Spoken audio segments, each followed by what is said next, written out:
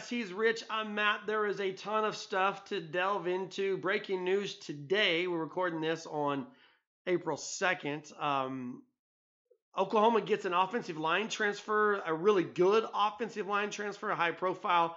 We got to jump into that. Also, the university announces today that everything's shut down. No in-person events at the University of Oklahoma until after July 31st. So that means summer courses will be done online and there will be no activities taking place on campus in Norman. And you got to think that means football activities as well. Now, what I think about this is I was already concerned about the prospect of there not being a 2020 football season.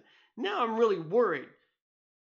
Granted, though, I think it's the right move. I think I don't, particularly when you're dealing with young people, people who live from all across the United States, and you're bringing them into your campus, and you're charged with the task of taking care of them. It's better to be overly cautious than underly cautious, in my opinion. So I think this is the right move, although it concerns me in terms of will there be a 2020 college football season. I do not believe at this point that this means that there won't be a 2020 college football season. I do believe that it could mean the first steps of a delayed 2020 college football season, meaning it's not going to start on the first week of the first weekend in September. It might start 2 weeks into September and get pushed back.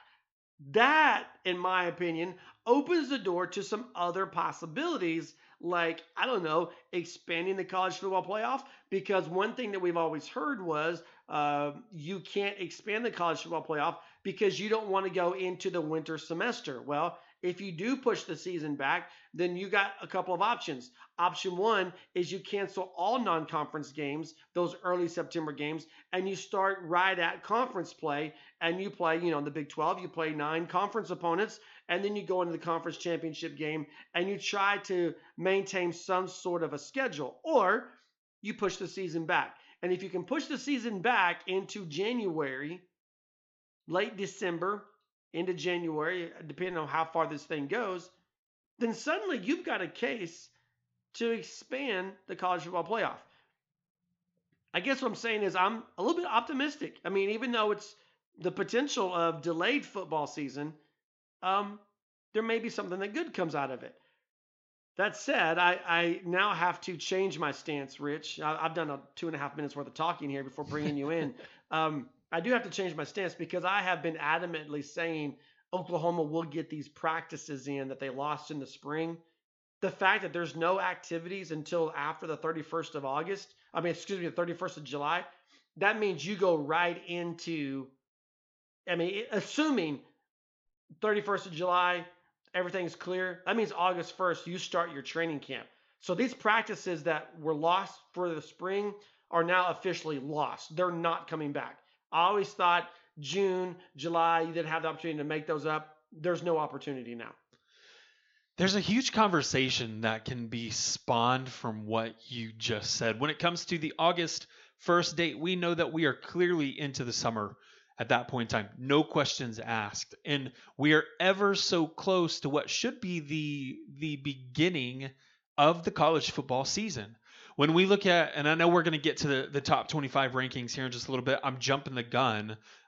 But as you were speaking, I had this idea. I was going to pose this question to you and see what you thought, because I have my own opinion, and it may be something that we could follow up in written form with. When we look at the dates that you've just given us, when we look at the potential to start, whether that's at the beginning of September, middle of September, or even later, all of a sudden these workouts, these practices have been condensed, which also means the importance of making decisions takes a much higher priority, in my opinion. When we look at a lot of these top 25 teams, there are quarterback battles that will continue to be put into limbo. I know that Oklahoma fans believe that Spencer Rattler is the future, but as it pertains to Oklahoma, given the dates that you've just mentioned, is it more likely that we see someone who has more experience under Lincoln Riley, or we still go with Spencer Rattler, who has just 1 year behind Jalen Hurts? No, this is still the Spencer Rattler show. And I think if this is going to hurt one of the two guys, it's Tanner Mordecai more than it's going to hurt Spencer Rattler, because Spencer Rattler was the odds on favorite. Tanner Mordecai had to prove through the spring and through summer workouts that he could somehow get a leg up on Spencer Rattler. And so this was Spencer Rattler's show, like I said. And the only thing this does is help solidify that, because it takes away opportunity from Tanner Mordecai to overtake him. There's no doubt. Again, you go all the way back to the Peach Bowl. There's no doubt that Spencer Rattler was QB number 2 at the end of the season. No doubt. Right. So you've got, if you're not QB number 2 and you're not QB number 1, that means you've got more to prove. And that's where Mordecai really got hurt by these spring practices officially being canceled. So no, I don't think it hurts Rattler at all. That's good. We're going to be on the same side of the fence here. And I love that you bring up this idea of opportunities to prove you're worthy of the candidacy, that you are worthy of stepping out on the field in that number 1 position. We've got what we've seen last season. Of course, there's a little bit more experience under this coaching staff with Tanner Mordecai, but we also know that there are some shifts, there are some changes. It's not just about what you can do when the ball is in your hand. It's about the chemistry with the receivers, your ability to read a moving pocket, and even your ability to scramble and extend plays. I believe Spencer Rattler has all of those things going for him. So I loved what you said in that it really removes those opportunities, because I believe that hits the nail on the head. Yeah, and so the thing to watch there is what happens with Mordecai. Does he stick it out? Because again, once classes start, you can't transfer.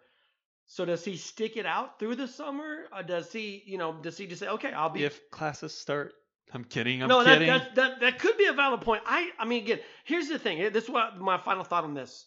I do believe it's the right decision. Okay, I mean, I hate it, but just because you don't like it doesn't mean it's not the right decision. But because they're taking these precautionary measures, you get to the end of May, you get to June 1st, and we're, as a nation, I watched, the governor of New York, Cuomo, says by July 1st, he believes New York's back to normal, and the new normal, so to speak. So if you get to July 1st, you get to these early dates, and you think, hey, you know what? Maybe we overplayed this a little bit. You can go back and you can change it. And it's easier to do that than to get to July 1st or get to the 1st of June and go, hey, we're still in full pandemic mode. What do we do with all these kids making travel plans to come to campus? It's much more difficult to cancel travel plans than to make travel plans. Does that make sense? Mm-hmm. And when you're talking about lodging, you're talking about feeding. This is what I do for a living, and I'm in the midst of canceling travel plans. And for 8 to 10 hours a day, that's what I've been working on. So I think it's the right decision, because it can be altered, it can be changed, it can be adapted if necessary, and it's not difficult. Does that make sense what I'm saying? Yeah, absolutely. Okay, I concur. I'm just going to make that statement that I do concur. It's easier to go back than it is to attempt to make changes in the moment. With everything being in a state of flux, with everything being unknown and this uncertainty, you do have to make far-reaching decisions that may not hold true. So I do agree with what you're saying. Oklahoma receives a high-profile offensive lineman transfer. He is not a graduate transfer. We never reported that he was a graduate transfer. Some other outlets may have done that. Don't get confused. He has 2 years of eligibility and will have to set out the 2020 season unless the NCAA somehow grants him some sort of hardship waiver. I don't believe that they will do that because I don't think there's anything that merits that. Chris Murray leaving UCLA and coming to the University of Oklahoma. He was a 2-year starter for the Bruins, 6'3", 300 pounds, a 4-star recruit coming out of high school.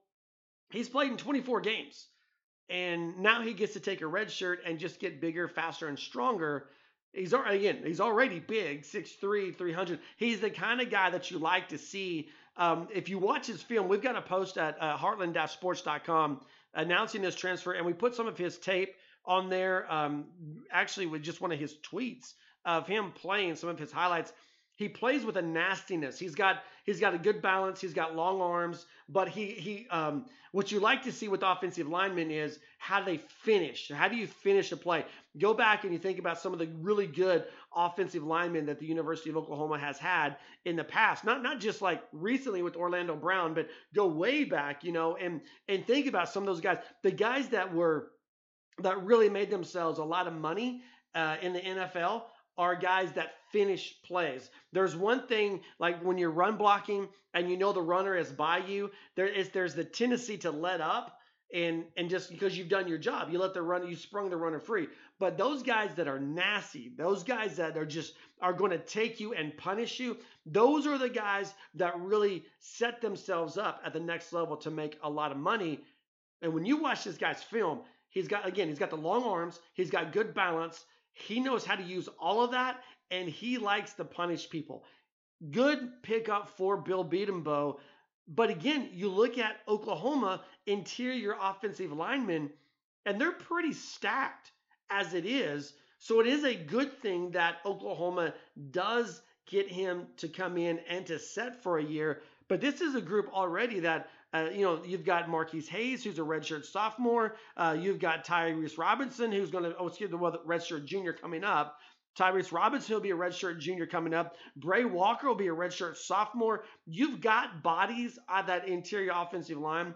But Bill Bedenbaugh, he sees opportunity and he goes at it.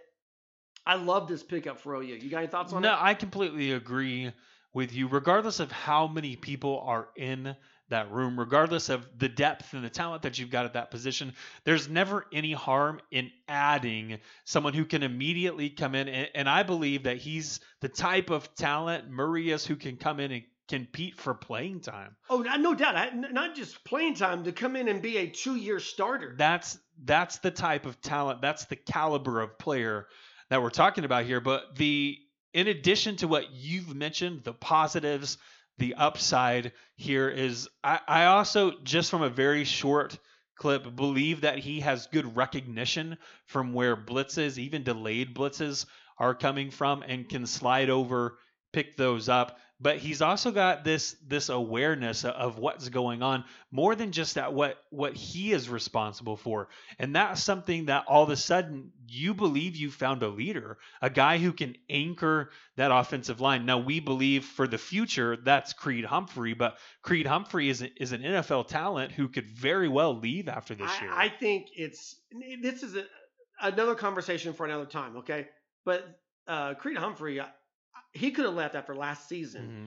I do think he leaves after the 2020 season. If the 2020 season were to get canceled and you're a guy like Creed Humphrey, do you go anyway? Knowing there's enough tape out there, knowing that you've produced enough to be a first-round draft pick, do you go? And assuming that there's a combine that he gets invited to, I think he would test well. You have to make a decision to go in order to get to the combine. Right. I'm just saying he would test well. Yeah. So a decision for him only leads to money.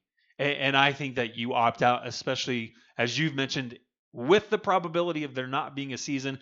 If it gets canceled, I'm Creed Humphrey. I'm going, because now I've had a full year just to train for the combine. My sole purpose being to train for that combine. Needless to say, I believe you're getting a guy who could step in and fill that kind of a role, obviously at a different position, not the center, but a guy who can be a leader and set the tone physically for what Bill Bedenbaugh wants to do with this offensive line. No doubt. Hey, we've got a lot more to discuss. Post-spring top 25. We've got a really great interview coming up with 24/7, not 24/7. What am I thinking about? We've got a really good interview coming up with Bill Williamson. He Silver and Black Pride, part of the SB Nation Network, talking specifically about the Las Vegas Raiders and 3 Oklahoma football players who may be in the works to be drafted to go to Sin City. So thank you for listening. This is the Sooner Nation podcast. We're excited you're with us. All right. Well, no spring football did not necessarily equate to no post-spring top 25. The USA Today coming out last week with their top 25. And the good news is it includes 4 Big 12 teams. We'll get into all 4 of those. You could probably guess who they are. Maybe not, because Baylor's not in there. I'm just going to say that right now. Baylor, if you were going to tell me, hey, there's 4 teams, I would have guessed Baylor to be one of the 4, but they're not. But let's talk about I want to start by talking about the top 5. Now, you're familiar. You've seen this, right? You Correct. know? Okay. Correct. So, top 5: Clemson, Ohio State, Georgia, Oregon, and Alabama. One of those doesn't belong, in my opinion. I'm offering my humble opinion here. One of those egregiously doesn't belong. Do you want to guess? I think you can make I think you can make a case that 3 of them don't belong. I mean, you can argue against 3 of them, but one of them clearly doesn't belong in there. Yeah, that one's actually a pretty easy option. From your standpoint, I know that you're talking about Oregon. No, I'm talking about Clemson. No, you're not. There's no way. There's this common thread that we're beginning to see, and this was what I was alluding to earlier in our podcast. You've got Clemson and Ohio State with returning quarterbacks who are also Heisman candidates. It's very easy to look at that and to say, as those 2 players return to the field for their respective teams, you can expect, or at least a lot of people have placed the expectation on them of returning to the college football playoff. When I'm looking at anyone below that, though, and this may extend to the top 10, when I'm looking below that, just in your top 5, that's not the case. Mm-hmm. And so for me, the odd man out is Oregon. They lose one of the best quarterbacks that they've had in recent memory. Future Miami Dolphin. And now they're looking at replacing a quarterback, a starting quarterback. I just don't know how that's going to shake out, especially given the landscape of the Pac-12 and the national perception of it being a down conference across the board. Oklahoma coming in at number 6 on the USA Today Top 25. Georgia, Oregon, Alabama, Oklahoma, 3, 4, 5, and 6, all in order. All of them having to replace quarterbacks. And the knock that you hear against Oklahoma is quarterback. You don't know who the quarterback is going to be. You don't, Jalen Hurts is gone. You had this line of quarterbacks that goes from Baker Mayfield to Kyler Murray to Jalen Hurts to Tanner Mordecai or Spencer Rattler. And so, therefore, Oklahoma gets knocked out of the top 5. But, I mean, you're losing CeeDee Lamb. I grant you that. You're returning 4 or 5 offensive line starters. You're returning Kennedy Brooks, who will be one. Trey Sermon. But, you give me Kennedy Brooks over Trey Sermon, honestly. I said that before the transfer. You got stars at the receiver position. Mm-hmm. It's not like CeeDee Lamb was the only guy who caught passes.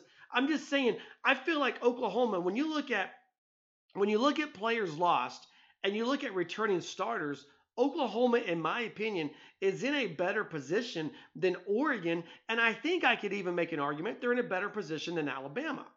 That's all. I mean, look, I can't really say this is spring, okay? We're into April and we're talking about this stuff. This is more of a serious conversation in mid-November than it is right now. But the point I'm making is Oklahoma's sitting in good position. When you think about the perception that people have for the Sooners going into the 2020 season, knowing that they've lost CeeDee Lamb, knowing that they've lost, their starting quarterback in Jalen Hurts, knowing that they've lost Kenneth Murray on the defensive side of the ball, they're still viewed as not only a top 10 team, but a fringe top 5 team. The perception for the University of Oklahoma is extremely high. But then again, so is the perception for Oregon. So is the perception for Georgia. So is the perception for Alabama. If you were to rank these 3, here's how I'd rank them. The 3 teams in the top 5 that you just shouldn't be there. If Oklahoma could replace one of these 3 teams, I would rank them. Oregon's the most obvious. I think Georgia, this is a team that struggled offensively all of 2019. They had that mystery loss. Oklahoma has how did you lose that game against Kansas State? They lost to South Carolina. And then Alabama, again, not the same team without Tua under center. So I think Oklahoma could easily just swap places with Oregon and no one would second guess. I think they could swap places with Georgia and you might get a little resistance. You swap places with Alabama and you don't have Alabama in the top 5, even though you can make a logical argument, you're still going to get into a lot of debating with Alabama. But man, I sure wouldn't have any beef. And I think the most of the college football world wouldn't have a beef if you swapped Oklahoma and Oregon in the top 10. or the top 5, honestly, top 6 with OU being number 6. Right. One of the things that is really baffling for me when it comes to these rankings, Jake Fromm was known as a game manager. He was probably one of the best in the country at managing games, putting Georgia in a spot, even if it was a close contest, to have a chance to win each and every game against each and every opponent. They lose Jake Fromm to the NFL, and now they're looking at a transfer quarterback coming in, Jamie Newman from Wake Forest, who I don't believe is very accurate. Everyone wants to talk about the arm strength, everyone wants to talk about the athleticism, but I think you can go down the list. Alabama's got Bryce Young. We can talk about athleticism. We can talk about arm strength. They've got Mac Jones as well. Oklahoma, Spencer Rattler. The lines very, very quickly begin to be blurred for me. So, what I want to know, I don't care if you can throw the ball. I want to know, can you hit a target? Can you hit a moving target? And I believe that's ultimately what will separate these teams down through potentially the first 3 games of the season as the initial shifts begin to happen. Impressive wins against nobody opponents. Needless to say, Matt, I'm not going to complain with the rankings at this point in time. I'm not going to even propose to shift teams around because I think they've got, when you look at how each team finished last season, I think they've got them pretty accurate at this point in time. Well, clearly we've agreed on this. We talked about this for a while. Clemson and Ohio State, the number 1, the number 2 teams in the country. I don't think anybody can argue that. They can argue back and forth between themselves over who deserves to be number 1. But here's my final thought on this. Georgia, not a conference champion. Oregon, conference champion. Alabama, not a conference champion. Oklahoma, conference champion. All 4 of those schools have a ton of returning talent and question marks at the quarterback spot. It just, again, you can't not have Alabama in the top 5. Yeah. It's just, that's a rule. I mean, it's a hard fact. It's kind of like you can't have a preseason top 25 and not have Texas involved in it. You can't have a preseason top 10 and not have Alabama as a top 5 school. And what's crazy about the whole thing is if we were to actually assign a point value by talent that's on the roster, it would be hard not to give Alabama that number 1 spot. But we know talent doesn't always add up to national championships. I think this year it gives you an edge. I don't think. Sorry, I'm jumping in here because I don't think that applies. I think in a general year that applies. Mm-hmm. What they've got going on at Clemson right now, that is a team that is loaded with NFL talent. That's the Alabama of 3, 4, 2 years ago even. What Dabo has done is he has stolen that idea or that mindset, that pre-notion. He's stolen that from Nick Saban. So what you're saying about Alabama has been true the last 10 years. That transfers over to Clemson now, in my opinion. Okay. That in your opinion is absolutely fine, even if it's wrong, because when we look at the talent pool, Alabama is that one team that every recruit across the nation will continuously talk about. And it's because of the established dominance that they've had in what's perceived as the best conference in the country. From top to bottom, best conference in the country. As I said, if we were to assign point values, I believe Alabama would easily be at the top. Now, maybe that is shifting. I'm not going to deny that. I believe that the talent pool is spreading out, and it's spreading out most noticeably in the SEC. All of a sudden, you've got LSU taking a stab at Alabama. You've got Georgia, who for the past several years now has really taken a stab at Alabama. Neither of them have reached that same level of success, but they're knocking on the door of Nick Saban, and they're ready to supplant him as the premier program potentially in the country, but more specifically in the SEC. That's why I think Alabama is included in the top 5, regardless of who will take over at that quarterback position. If it is Mac Jones, fantastic. If it's Bryce Young, fantastic. It's still an extremely talented team that draws in talent from anywhere across, I want to say the globe, but I know football is an American sport. American football, we got to keep it here in the U.S. drawing in top talent from across the country. Florida, Penn State, LSU, Notre Dame round out the top 10, 7, 8, and 9. Now the Big 12 does have 4 teams involved in the post-spring top 25 by USA Today. Texas at number 15, Iowa State at number 16, Oklahoma State at number 19. Iowa State kind of becomes a surprising team here in this mix, but again, I've said this for a while. When you talk about Big 12 quarterbacks going into the season, to me, Brock Purdy's the top of that list. Now, I will say this also, of these 3 schools, and you can tell me if I'm crazy or if I'm somewhat on target, of these 3 schools, I think I would put OSU ahead. I mean, I was going to rank them 15, 16, and 19.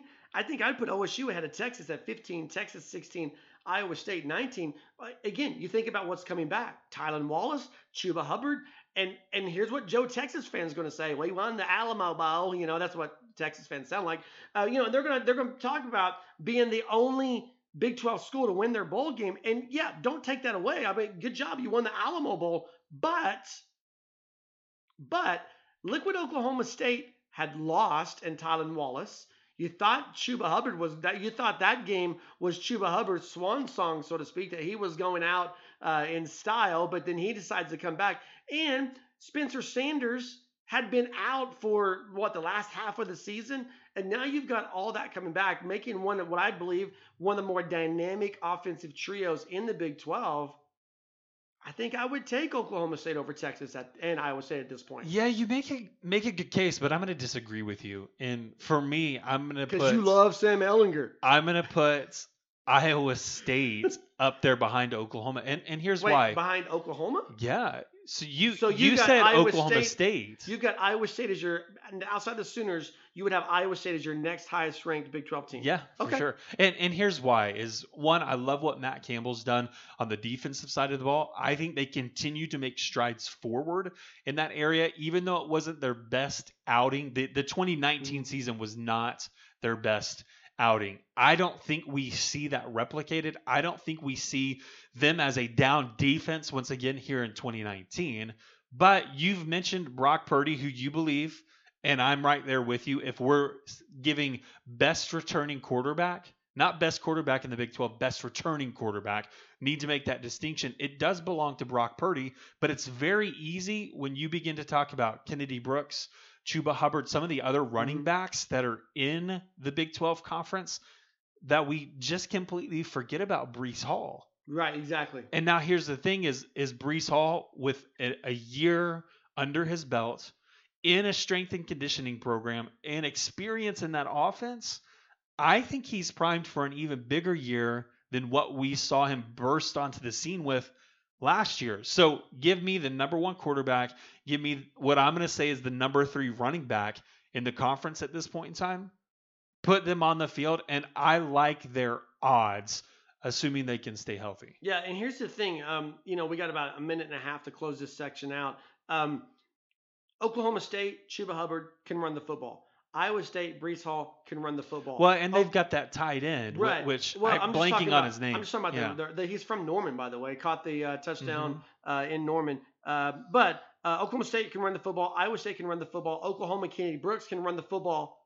Texas, what you got? I mean, it's still a mystery. You're going to have a true freshman, and maybe he could end up being the best running back in the Big 12. And you can't have a quarterback playing that position this year. The point I'm making is that's why you got, in my opinion, a big question mark about Texas. Right. And here again, we're down to 30 seconds. Quick thought here.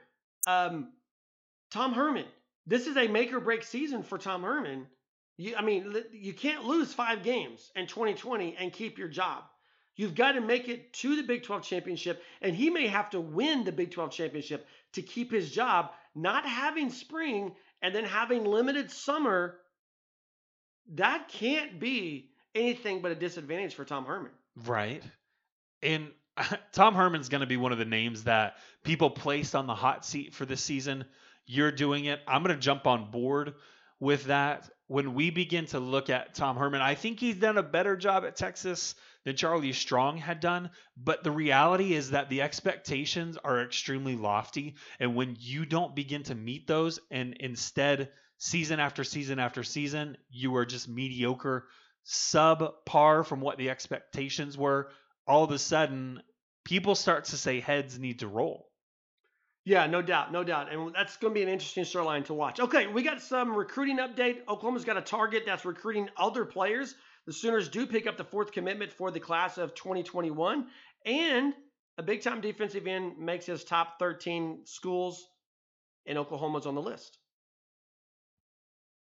All right, we still have Bill Williamson from Silver and Black Pride coming up to talk about the Las Vegas Raiders, Jalen Hurts, CeeDee Lamb, Kenneth Murray. Rich, one of the questions I asked Bill is, you can only have one.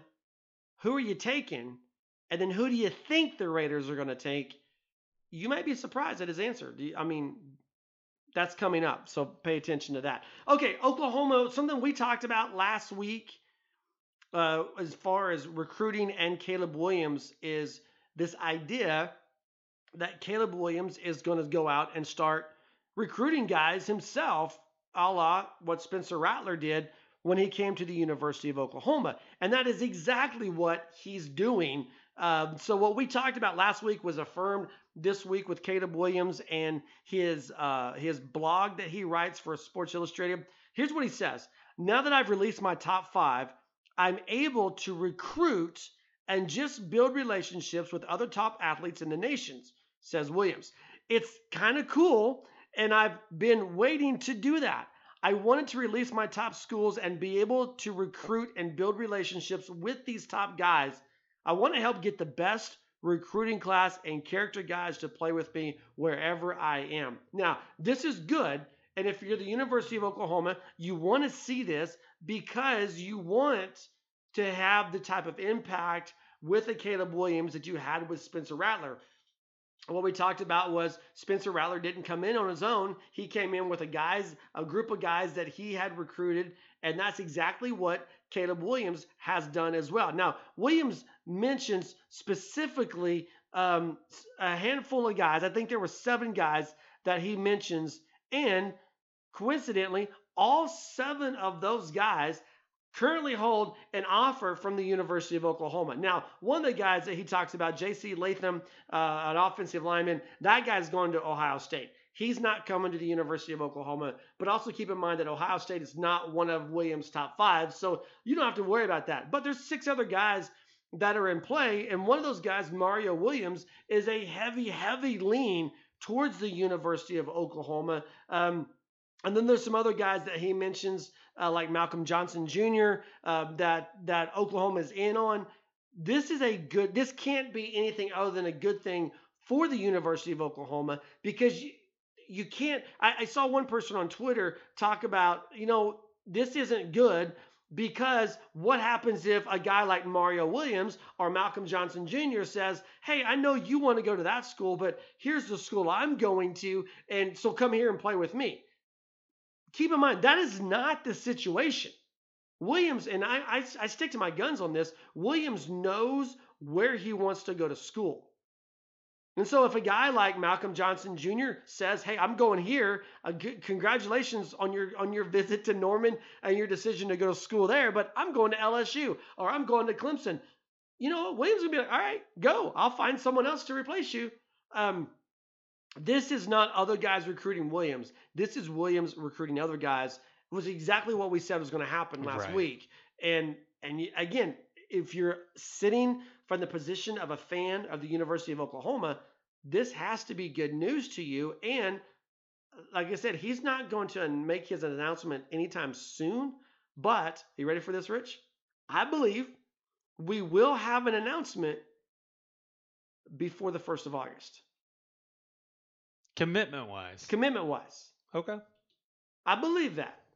Now, that which begs the next question, which comes first, a Caleb Williams announcement or the first Oklahoma football practice?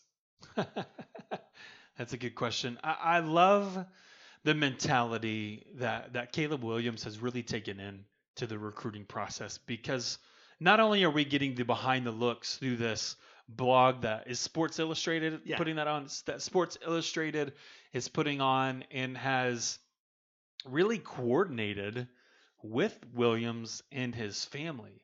We're getting that behind the scenes look at one of the nation's premier talents and getting to delve into or dive into some of the details that we wouldn't otherwise have been previewed to. But we're also seeing the flip side of that as it comes out on social media. And I believe it's all part of the SI experience, that Sports Illustrated experience. But here's what I'm going to say in conjunction with that is when you begin to look at guys that you would like to play with, when you begin to look at talent that you want to sit next to when your team runs onto the field, it's hard to look at someone, even if we're looking at a Mario Williams, who's an excellent receiver that anybody in the country would love to have at this point in time, regardless of the state, the school that he goes to. It's because of what you see on film. It's because of the high ceiling as well as the high floor that he currently has. But when you're comparing a Mario Williams to a Caleb Williams, who's the guy that has the bigger draw? Who's the guy that has the bigger say? It's always going to be the quarterback. And when you begin to look at leaders in the locker room, it's not often that you point to a wide receiver and let them be the rallying point. It's more 99.9% of the time, it is that quarterback position. And so I'm just going to piggyback what you've said. And I don't believe that anyone sways Caleb Williams on where to go outside of family, the campus, student life experience, and a coaching staff at this point in time. Regardless of what we hear, regardless of what's published on social media, Caleb Williams will be this magnetic force that draws others to him and not the opposite way around. Well, yeah, you're exactly right. And this is why this is so important what Williams is doing. Of the 7 guys that he mentioned, like I said, J.C. Latham, he's going to Ohio State. It looks like, for all intents and purposes, that Mario Williams is coming to the University of Oklahoma. The other 5 guys are still very much in play. There is not a single team that has a heavy lean on these other 5 guys. And so Caleb Williams could be the guy who sways them to the University of Oklahoma. And remember, this is coming down to 2 schools. I know there's 5 schools mentioned, but this is coming down to 2 schools. It's coming down to the University of Oklahoma, or it's coming down to LSU.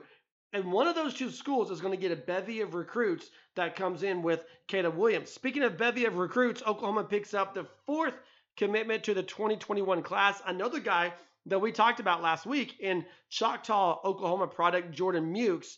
I love this decision. I love the possibilities for this kid. He's a corner in high school right now, 6'4", 192 pounds. He's going to play safety at the next level. And this is a good pickup for the University of Oklahoma. Again, going back to January, I haven't looked at him since he committed, but on the day he committed, he had 11 scholarship offers. Going back to January, at the end of January, he had 0 scholarship offers. Oklahoma was able to jump in on him and pick him up, not just offer him, but pick him up and get him committed before really he gets an explosion of offers. What you and I talked about last week was this was the offer he wanted. This was a school he wanted to be a part of. This was his dream. And as soon as that offer came in, it was a no-brainer. And now OU has him locked in before the other, because he's going to get on radars, and he's getting on radars, and you're going to see that offer list grow exponentially from where it is. And we've already seen it grow in the last week since we podcasted. He's picked up 3 more offers since we podcasted last week. This is a good commitment, good pickup for OU. It gives them the 4th member, like I said, of their 2021 class. 2 defensive guys, 2 offensive guys. You got to like where they sit right now. And more so, I believe what this speaks to is what Alex Grinch wants to do, specifically with the secondary. Get some of these taller defensive backs in as recruits, begin to shape, begin to mold them. I know you can talk about guys coming out of high school being raw, but ultimately they must be coachable. And I believe that's exactly what you find in a Jordan Mukes. I know that Oklahoma is also going after a handful of other players after Mukes had committed. Another offer went out to a big defensive back, a taller defensive back. Again, the way that I'm reading this is I love the get, but it's it's really setting us up for the trajectory on what's going to happen in the next few years on the defensive side of the ball. And as I said, more specifically, when it comes to the secondary. Well, and you also have to be excited that they're Oklahoma kids. You know, the only other defensive guy that Oklahoma has right now for 2021 is Ethan Downs from Weatherford. But you got the two guys you're starting the base of your defensive class with in 2021 are both guys from the state of Oklahoma. So if you're a fan of football in the state of Oklahoma, that should make you feel well. Also, okay, so Oklahoma also gets in on Chambray Jackson, a defensive end, 6'4", 243. He listed his, I guess, top 13, so to speak, Orlando, Florida kid. And Oklahoma is right now in the mix. He's got 30 scholarship offers. He's listed 13 in Oklahoma there. The number 15 strong side defensive end in the class of 2021, according to 24/7 Sports. Also the 30th ranked overall prospect from the state of Florida. I don't know that Oklahoma gets him. I think he really likes Florida State. But again, Alex Grinch is getting an audience, well, like you said, with some big time players and some of the top guys. I mean, 4 or 5-star recruits. Here's one that's looking Oklahoma's way, and Oklahoma has at least made it to not necessarily the finish line, but they're in the final, the final countdown with him. Right, and you have to think again. What does this say about the type of talent that Oklahoma wants to put on to the field? And that's really when these offers go out, when people begin to narrow it down. I begin to hone in or begin to focus in on what are the capabilities of that player. What makes him special? Why does Oklahoma want them? What would be the reason that they would step onto the field for Oklahoma? And everything comes back, to me at least, when it comes to Jackson, is that pass rush ability. Again, a raw type player, but with a high ceiling, can be an impact player. But you also look at the versatility that he possesses, the frame that he possesses, and you know that, okay, if we get too many defensive ends, there's the possibility that he could fit some other kind of a role. Not saying that happens at any university, at any program that he chooses, but he does have that kind of a frame. So there's a lot that you could do with him. Oklahoma's been known to put these versatile or even these tweener players on the field at that defensive end or that linebacker position. Could Jackson be one of those type guys? Or could he just be a pass rush specialist like we've also seen in the past? Again, I have questions, but I see how Oklahoma uses them, and I believe it's leaning towards this thought that Oklahoma wants to get elite pass rushers onto the field, especially with the style of football here in the Big 12. That's not a big secret. That's not some big revelation. I'm stating the obvious. I get it, but there it is. Bill Williamson coming up to talk Las Vegas Raiders and Oklahoma Sooners. Jalen Hurts, CeeDee Lamb, Kenneth Murray. If the Raiders could only take one of those guys, who would it be? All right, we want to welcome in Bill Williamson, Silver and Black Pride, part of the SB Nation Network, covering the Las Vegas Raiders. Hey, Bill, first of all, I got something I'm struggling with, and I was in Las Vegas in February, went by the stadium, beautiful stadium, but I'm still struggling with the words Las Vegas in front of Raiders. I still want to put Oakland there. How from a fan perspective, how has that transition taken place? Well, this is something that's been in the works for a few years, and then Raider fans have been used to this. I mean, the Raiders lead the league in moves. Of course, they moved from Oakland to Los Angeles in 1982. They moved from Los Angeles to back to Oakland in 95. So they're used to this. I think some, Oakland Raider fans are pretty upset, but again, they're used to it, and the Raiders are a pretty big brand. They got fans throughout California, throughout the country, and I think a lot of people realize, at the end of the day, this is going to be a good thing for the franchise because they get that great new stadium. They get a great new facility in the Las Vegas area. And that's something they've been lacking in the Bay Area. That the stadium is really, it's past due. It's outdated, the Oakland Coliseum, and their facility was as well. So this is going to help the team, and it's going to be a moneymaker for the team. And when your team has more money, you're able to do better things for the club, and it makes you win easier. The Raiders have 5 picks in the first 3 rounds of the NFL draft, and what our listeners are going to want to really know from you is where do some of the Oklahoma football players fall in as far as a desire to see them play for the team, or even really a desire for the team to have them there. Now, 3 names that are kind of synonymous with the Raiders at this point are linebacker Kenneth Murray, wide receiver CeeDee Lamb, and quarterback Jalen Hurts. Now, if you had to pick one of those guys, you can only get one. Who falls in the highest priority for you and also for the franchise in general? Yeah, well, the way I look at it is it's not what I would do, what I think the franchise would do, and I think any one of those 3 guys could be a Raider at the end of that draft. Any one of them, maybe all 3, sure. They went on a run on Clemson players last year, so they are not afraid to go after multiple players from one program. If I had to bet what's the most likely, I think it would be Lamb because he's an option at number 12. I think the odds of these 3 players ended up being the Raiders. I'd go in order of Lamb, Hurts, and Murray.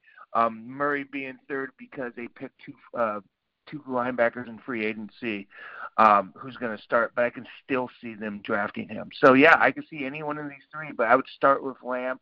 I think a little hint was Daniel Jeremiah, who's plugged in draft analyst from NFL Network. He tweeted last week sometimes that there's 2 teams that stood out to him for Lamb as perfect fits. And one was the Raiders. I think the other was the Jets. I'm not sure, but the point is, he pinpointed the Raiders, and that's significant because Daniel Jeremiah is very close with Mike Mayock, who's the Raiders general manager now. They work together, and Jeremiah kind of took his place at the NFL Network. They work together, but so they're very tight, and there were some clues last year in the Raiders draft. So the fact that he put out there that, Lamb's a perfect fit for the Raiders, I think he's getting that, from his – I don't know if Mike Mayock is telling him that directly, but I think he's getting that from just knowing who Mike Mayock is.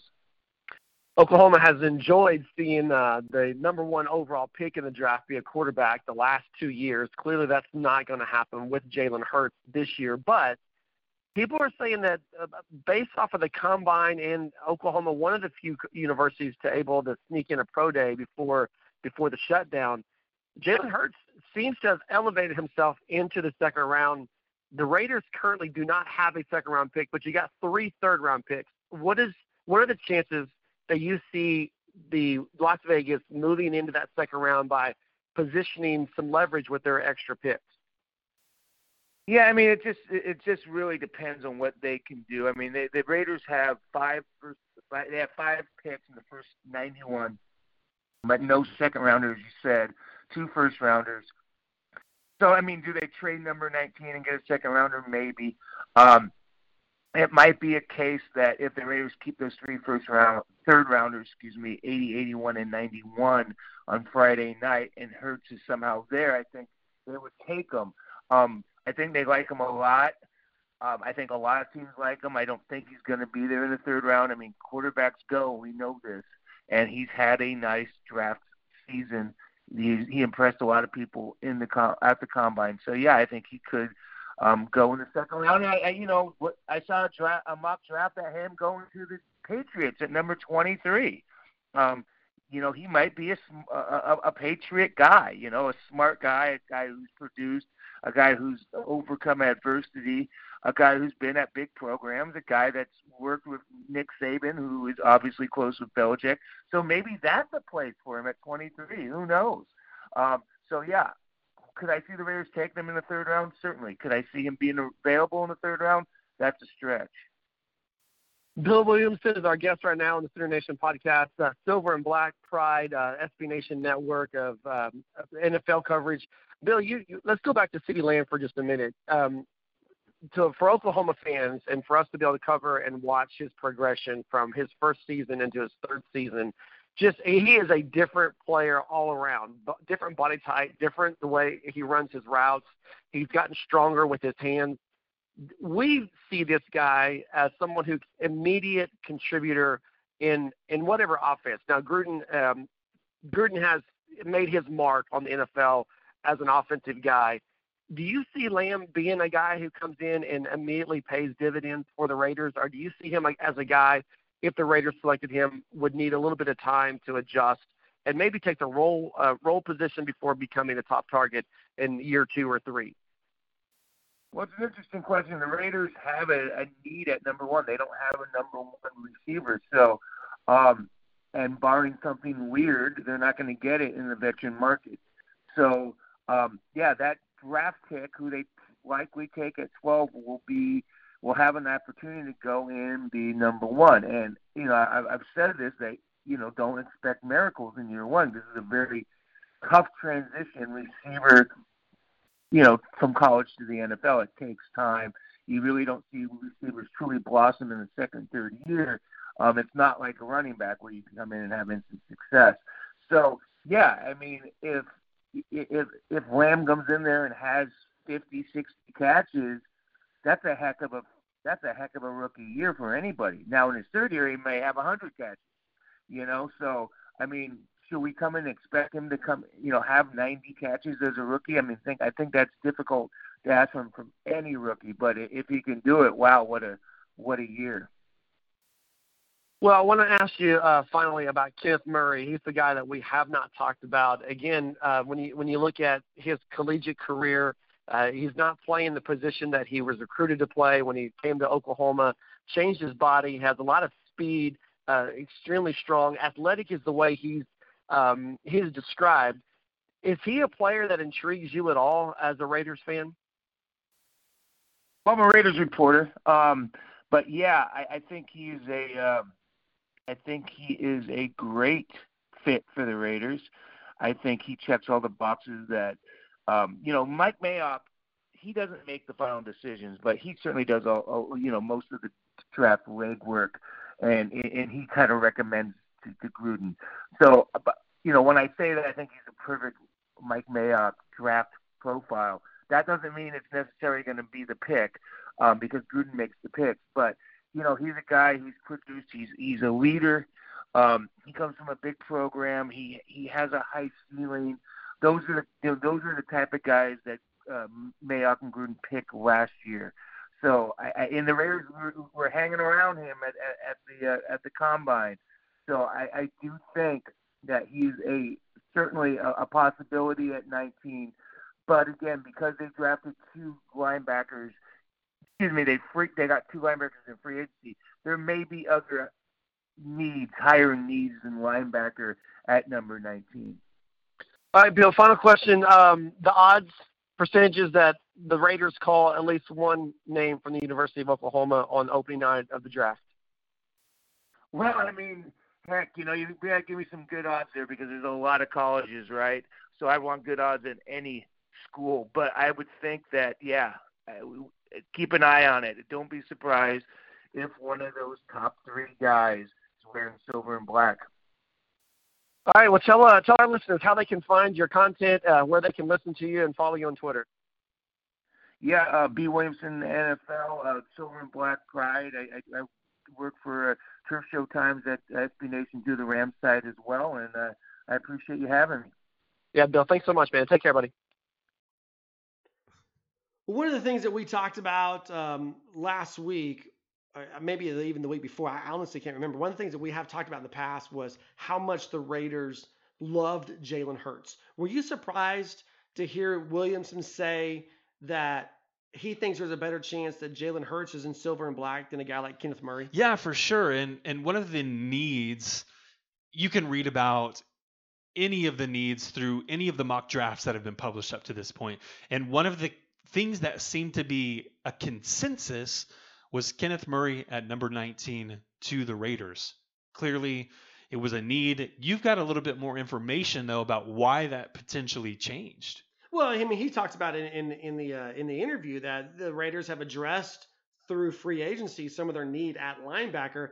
And again, go back to what he said, that Mike Mayock really likes Kenneth Murray, but it's not his decision as to who the Raiders are going to pick. The only thing he seems to be sure of is if at number 12, if CeeDee Lamb's there, they're taking him. Mm-hmm. He also, if in the third round, if Jalen Hurts is there, they're taking him. So Yeah. I don't. I mean, where does Kenneth Murray? And again, he makes a point that they went on a run of Clemson players last year. They could go on a run of Oklahoma players this year. I was just surprised. Honestly, I knew the Raiders were high on Jalen Hurts. I was surprised to hear his opinion that they may be a little bit higher on Jalen Hurts than they are. I never thought they're high on Jalen Hurts, and I could come at Kenneth Murray's expense. That I never crossed that bridge. Right. I wouldn't have either. When I begin to look at the landscape there, specifically for the quarterback with the Raiders, you've got Carr. I don't know how long he plays with them. That's a complete mystery to me. But I believe Marcus Mariota was step up into that role, and then they begin looking for really that next option. See, and I'm going to disagree with you because I don't think that's why they got Marcus Mariota. I think they got Marcus Mariota as the fail-safe right now for David Carr, not to be the heir to David Carr. I think whoever they take in this draft. So you think Jalen Hurts could potentially be an NFL starter?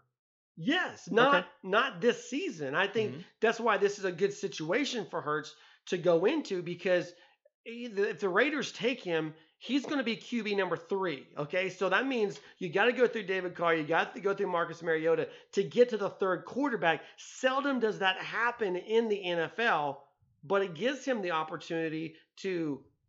I mean, John Gruden is a great guy to play for. If you're, go back to Tampa Bay and what he did there. He's a great guy to play for if you're a quarterback. He can win with quarterbacks. So, all that said, yes, I do believe they're not looking at Jalen Hurts as a backup. They're looking at Jalen Hurts as a guy that when David Carr's done, here's the next guy we have in line. And we can thank the NFL Combine because Jalen Hurts blew the lid off of that place. By far exceeded expectations. When I begin to look at what the Raiders were looking for, and the reason I believed, and I still believe it's true to some extent, because this would go for any NFL franchise, is that Kenneth Murray, his demeanor, the way that he plays, the energy, I should say, that he plays with, and the fact that you don't hear about him in any tabloids, you don't hear about these out of character outbursts that some former Oklahoma players may have been known for, makes him a prime target, because you know that you can rely on him regardless of the situation. But I think that same notion, that same idea would apply to a Jalen Hurts. Jalen Hurts came into Oklahoma, and maybe Alabama fans were accustomed to this, but I don't think we recognized until he stepped on campus just how focused he can be. Another guy that you only heard good things about volunteering his time. He wasn't ever in the news for the wrong reasons. And so I see that as an attractive quality, but at the quarterback position, it's about much more than that. Yeah, no doubt. All right, that's going to wrap it up for us. Thanks so much for listening. Again, thanks to Bill Williamson. You're going to want to follow what they're doing over there, Silver and Black Pride, leading up to the draft. Lots of information is going to be coming out about that. And again, everybody stay safe and be happy. Boomer Sooner.